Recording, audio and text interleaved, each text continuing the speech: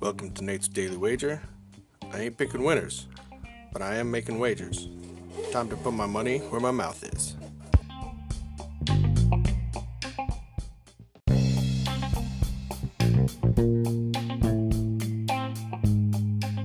This is Nate's Wager for August 16th, 2022.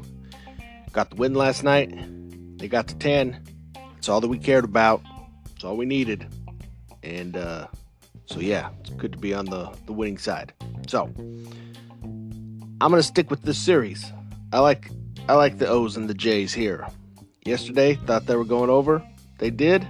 Today, we got a couple good pitchers. Total still sitting at 9. I don't think it's going that high today, so we're going to take the under.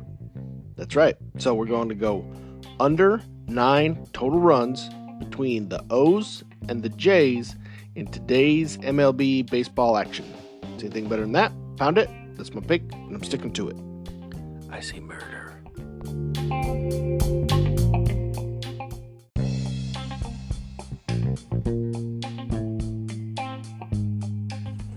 Please remember to rate, review, subscribe in your favorite podcast application.